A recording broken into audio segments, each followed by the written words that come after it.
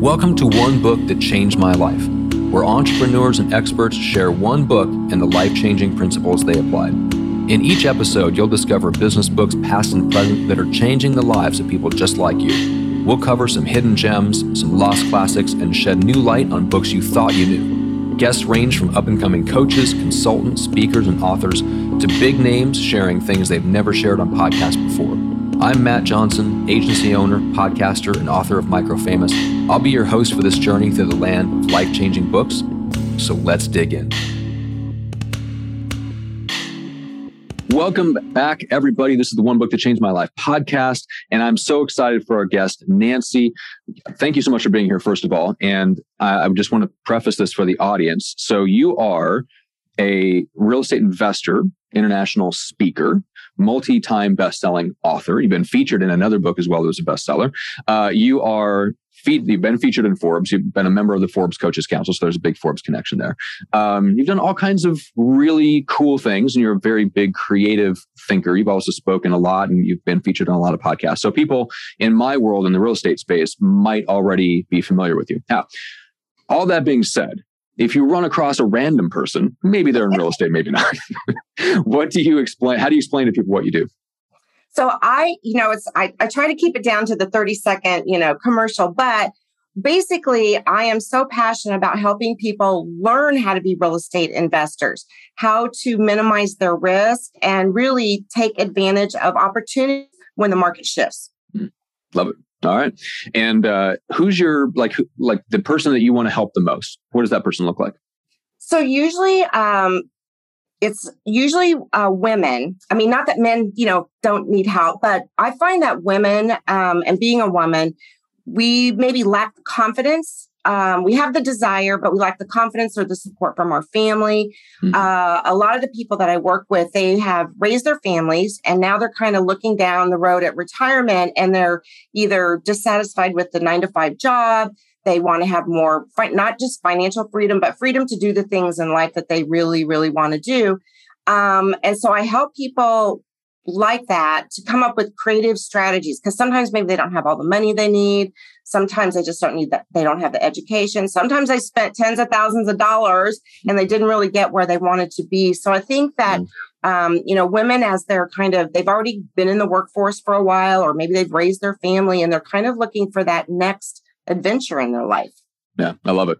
So if anybody's listening, if you're in the audience and you're in the coaching consulting space and you know an audience like that, keep Nancy in mind and let's make some connections, because that's who she can speak to and really help. And you're right about that in terms of the infrastructure. There's a lot of support, not by intention necessarily, but there's a lot of support for guys in real estate investing. There's a lot of bro investors. There's a lot of just that bull in a china closet, masculine energy in the investing game. And just if you look at real estate conferences, mm-hmm. very few real estate conferences, investors, even other big time real estate companies, it'll be men on the stage. Yeah, exactly. 9 times out of 10. And if there is a woman, she's either an attorney or a marketing person or not in the investing business. Yeah. They're not really focused on, there are many women out there that are, successful real estate investors. I just don't think they get showcased as much as men do.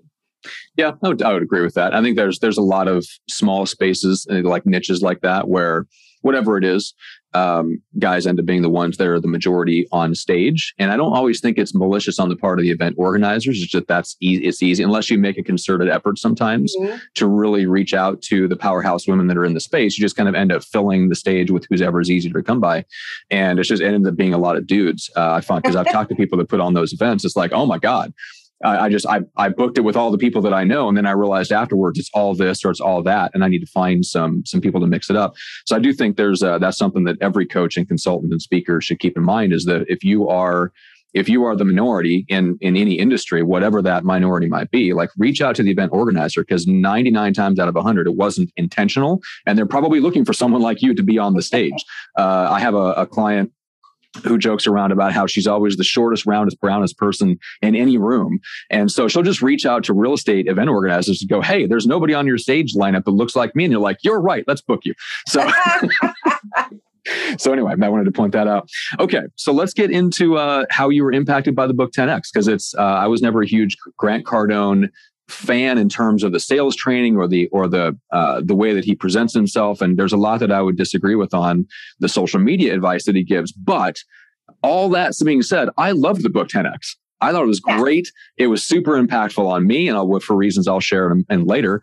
But I'm curious, where were you at? Like, where was your business at? What were you doing? What time period was it when you first encountered it? So it was probably about 4 or 5 years ago, maybe. And we had been plugging along as, we had been flipping some houses and, doing the tenant and toilet thing. We've been landlords for a long time. And I just felt like, okay, we had to go somewhere. You get to a certain point in anything that you do. It's like, okay, I just need some of that push. Yeah, good level up. And I had to agree with you about everything you said about Mr. Cardone. And I actually downloaded his book off of Audible. I don't know if I would have gotten as much impact if I had just read the book, but his because he narrated it. And it was so awesome. I felt like his energy and the messaging. So where we were at the time was just, we were at that stage where we're kind of looking down the road and, how do we want to kind of not end real estate investing, but just where do we want it to grow? Because, after a time you've been doing flips for a while, it just takes a lot of energy, takes a lot of cash. And I was looking for more passive. And I had some goals, but I was like, how am I going to get there? So anyway, after I listened to that, I was like, dang, I just need to go for gold. I'd always wanted to write a book, and I just said, I'm just going to do it. Got a lot of flack for writing the first book, but I was like, I'm just going to do it. I like the idea that what really resonated with me is about taking problems, because in real estate investing, it's a risky, endeavor. But what problem becomes an opportunity? So, one prime example is, distressed properties. But when the market changes, that also presents a problem for investors. So right now, Dallas-Fort Worth, overinflated housing prices. Good for people that are doing flips. If you're making money, that's not my thing right now. So we had to pivot. So I think, it really helped me start to think about pivoting in the types of real estate investing. And then I got into the small dollar IRA and how I could help people that had less than $50,000 start becoming private money lenders, and how myself, I bought a house for $5,000 and made a lot of money in that. So, there's so many creative ways to be in real estate. So his book I said, okay, I'm going to start doing this. I'm going to start being this person that kind of goes outside the norm. I'm not going to be your typical flipper. I'm not going to be your typical, and I don't deal with sellers that are unrealistic about, I'll walk away. I would rather not do a deal, and I'd just rather walk away. And then improving on success. Because I think that no matter what industry you're in, you can always be better. You can be a better coach. You can be a better investor. You can be a better mentor.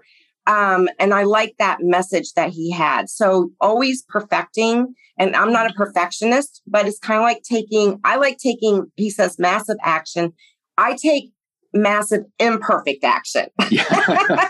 That's a good way to look at it. I love it.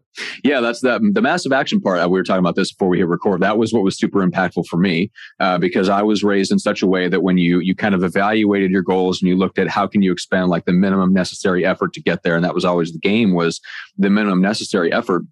And that book completely blew that whole mentality out of the water for me. It's like, absolutely not. Like when you set a goal, you put in 10 times the amount of work you think it's going to take. And if you've done your job right, you should obliterate your goal to the point where you actually create more challenges by how well you hit that goal to begin with. And I'm like that just, it blew my mind that if you've done your job, you'll actually create new problems when you solve one problem, because you'll solve it so well. Like you'll grow a company 5 times instead of doubling it.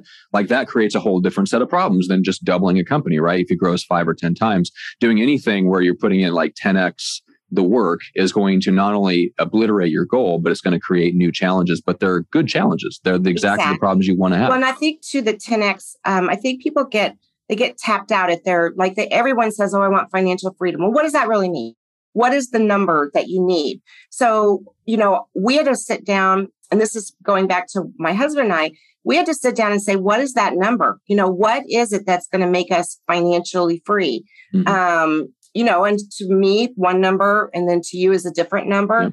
Yeah. And really 10x your goals. It's not just about, the action, but really things that you might have thought I was raised like, oh, don't be too lofty with your goals. And, so I'm like reaching for the stars. And it's so funny because my daughter, I raised her, and she has some goals that she's like 27 and she's obtained a lot of her goals at a young age, but that's because she was raised up in a different kind of like, you can go for it. You know what I mean? And so I think my message to women, because I can kind of relate to women that are in my age bracket, I'm not 27, not 30. But we didn't really we always have to take care of our family first, right? Mm-hmm. Family comes first, our time, that's because we're such caregivers. And I think it's hard sometimes for women to move from caregiver to, you can still be a caregiver and be a fabulous real estate investor, so. Yeah, exactly. And that is what would you call it? A misconception, a myth? Just the idea that you can't be both. That right. there's only such thing as one or the other. That those two things can't be in the same person. Yeah, I think to me that's a myth. Let's take a quick break from the conversation. Are you interested in running a podcast like this? Then check out our Done For You service and grab a 15-minute podcast brainstorm call. We'll talk through your podcast idea and the business behind it, so you'll know exactly how a podcast can attract ideal clients and bring you 5 to 10x return. Schedule your call today at pursuingresults.com. And now let's jump back into the conversation. I was curious, though. I wanted to go back to something you mentioned because I think the audience of fellow coaches and consultants, and a lot of these people have already written books or will write books. You mentioned that you caught some flack when you decided to write your first book. What was that like, and why did you catch flack for setting out to write a book? I know. Well, I think it's circle. Your circle, and when you start not rising above it, but when you start having goals that maybe are outside what your circle thinks of what's the norm. And, there's a lot of real estate investors that have written books, but not a lot. I mean, in terms of like, you look at, there's all these real estate investors, and then there's this group of us that have all written books for different reasons. I mean, it's credibility, it's to get your story out there. And really the first book, Winning Deals and Heels, my first strategy was the differences between the first idea I had was I was going to write about the differences between men and women in real estate investing. And that just seemed too, political, too, because there are some, like how you deal with contractors. Yeah. I'm blonde. And, sometimes when I go talk to a contractor, and I know how to lay tile as the best of any of them, but they don't know that when they see me. Right. Yeah. And so, I've had some women investors call me up and they start crying with the contractor. And so I was raised that you don't cry, and whether you're in the boardroom or you're in the construction room. Right. So I think that women just need it. So then I said, okay, I'm not going to really get into all of that. I feel like women need to know that there's examples of women who are just like them, who raised a family. I relocated from, Arizona to Texas. And I went and I found like-minded women to be in the book, so that we all started the same. We all had an interest. We were all raising families. We all had a mentor. And if you each chat, there's 10 women in the book, and almost every single one of us, we have the same story of how we got into real estate investing. So I think that that's really a strong message that women need to hear, is that you can do this. You do have to have some confidence in yourself. And if you don't, or you have fear, then go find another woman that's done it, that can help you along the way.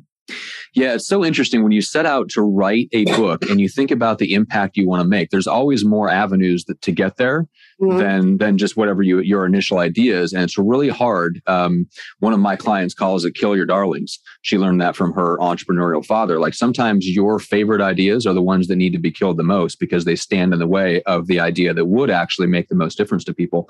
And so I've never forgotten that sometimes when you set out on this project to write a book, that the initial vision you had for it doesn't end up being the thing you put out, because you realize, like, my initial idea is actually standing in the way of the better idea. The book that's over my shoulder, Micro Famous, like that wasn't the initial title of it. I had to go back, and once I realized it was a better name than the one I had before, I literally had to go back and rewrite the entire thing to match the new title. And it turned out way better, by the way. And I think there's a lot of people that they don't understand that going into the book writing process. Right. And there's a lot of people in our audience that are in that position of either working on another book or working on their first book. Don't be afraid to kill the darlings, because that you make them like, odds are your initial idea for your book is not going to be the best idea for your book. Exactly. Yeah. And I felt like, that was kind of a message that I didn't really, I think women know that. And then each woman has to decide how she's going to handle that, depending on where you're at in your real estate investing. If you're going to GC a property and you have, mostly men are in construction. I've met a few gals, but it's mostly men. So, you just have to have a certain skill set. And I don't think I answered the question about why I got flack. So I think it goes back to the Grant Cardone thing, because that really resonated with me. I've done a lot of what I think are interesting and cool things. I've kind of created niches for myself just because I'm creative and I problem solve. And I'm like, well, and I'm always asking the question, why? Why can't you do this? Or, Right. How can we do it? And I think when you, and I'm not afraid of change. So I think when you start changing and you start having a different focus, it's just that you don't get as much support maybe from the group that you thought that you were going to get the support from. And then the support comes from somewhere else.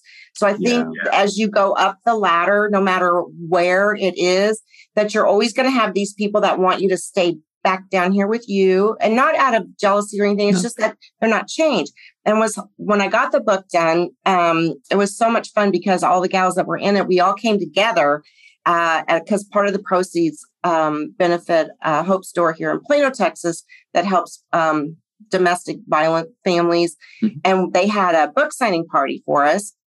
And so now I have women asking me when I'm going to write my next book and can they be in it? So, right. Yeah, that is interesting that sometimes your greatest support, especially for something new, comes from outside of your original circle. I think there's a lot of people in the audience that can probably relate to that, because anytime you try to grow or change or evolve, you're going to have that same phenomenon happen. And somebody unexpected is going to come to your aid, and somebody unexpected is going to drop out of your active, day-to-day network, which is always sad. Yeah. So in the 10X book, he talks about that as you're climbing up. But then once you get to a top of whatever you consider the top is, then you don't feel that. Right. So it's but I've noticed as I've, inched up, and this was, back in other positions I've had, that as you inch up, you get that little tug, and you got to go more, and you got to go more. And then you just have to, either reach out to people that have been there. And I've always tried to reach out to women who have been there first. I don't need to be the trailblazer. There's plenty of women out there that have done the trailblazing, and now I'm one of them. So I can help women that want to come up in the real estate investing. Yeah, I love it. And you mentioned the book, so Winning Deals and Heels, right? That was the first one. You've written, and worked on other books besides that. What's the best place for people to get connected and just kind of get into your world, learn about the books you've written, the courses that you have, and just kind of get connected with you? Well, they can always go to my website, which is Nancy Wallace-Laabs. That's LAABS.com. Go find me Google me on YouTube. Please subscribe to my channel. I have a lot of different info on vacation rentals and investing with your small dollar IRA. And then my email address, if you just want to chat, get on my calendar, is Nancy at K as in kite, B as in boy, N as in Nancy, Homes, HOMES.com. KBN Homes. Yeah. Nancy at KBNHomes.com. Awesome. Well, I love the conversation. I love how you brought it back around to the book, which has been majorly impactful for you. It's been impactful for me. And if anyone in the audience, I don't know how they escaped that book being in our industry, but if you haven't read it because of any negative associations with Grant's social media presence, step away from that. I think we both can agree that that's not our favorite part of him. And really, you don't need to buy into any of that stuff to get benefit from the book. The book really does stand on its own. And I think it's a very powerful book, even completely separate from anything about Grant's personality. And I totally agree with that. You don't have to sign up for anything. Just, and like I said, like me, I loved listening. My husband and I listened to it together. We were driving to visit my aunt in Oklahoma. And we were just he was even mesmerized. I mean, he helps me in the business, but he was like, wow, that's really cool. So it can help you personally in other things too. It's not just about real estate investing. Oh, no, not at all. No, it's very, very good for anyone in business, and especially for experts, coaches, consultants, people like that. Yeah, it's a book that you should absolutely know. Nancy, this has been awesome. I really appreciate it. Thank you so much. And hopefully people will check you out and get connected up with you. All right. Thanks, Matt. Thanks for listening. Thanks for rating and reviewing the show. And especially thank you for sharing the show with other entrepreneurs and experts. Every time you share the show, you're putting life-changing ideas into someone's life. Now, to get the Microfamous Field Report that helps you turn your expertise into a lifestyle business without spending all day on social media, go to microfamous.substack.com and enter your email to access it for free. That's where you get all my podcast episodes, articles, sketches, videos, everything goes into the Microfamous Field Report. So go to Substack, sign up for that today so you get that, and stay tuned for the next episode of One Book That Changed My Life. We'll see you there.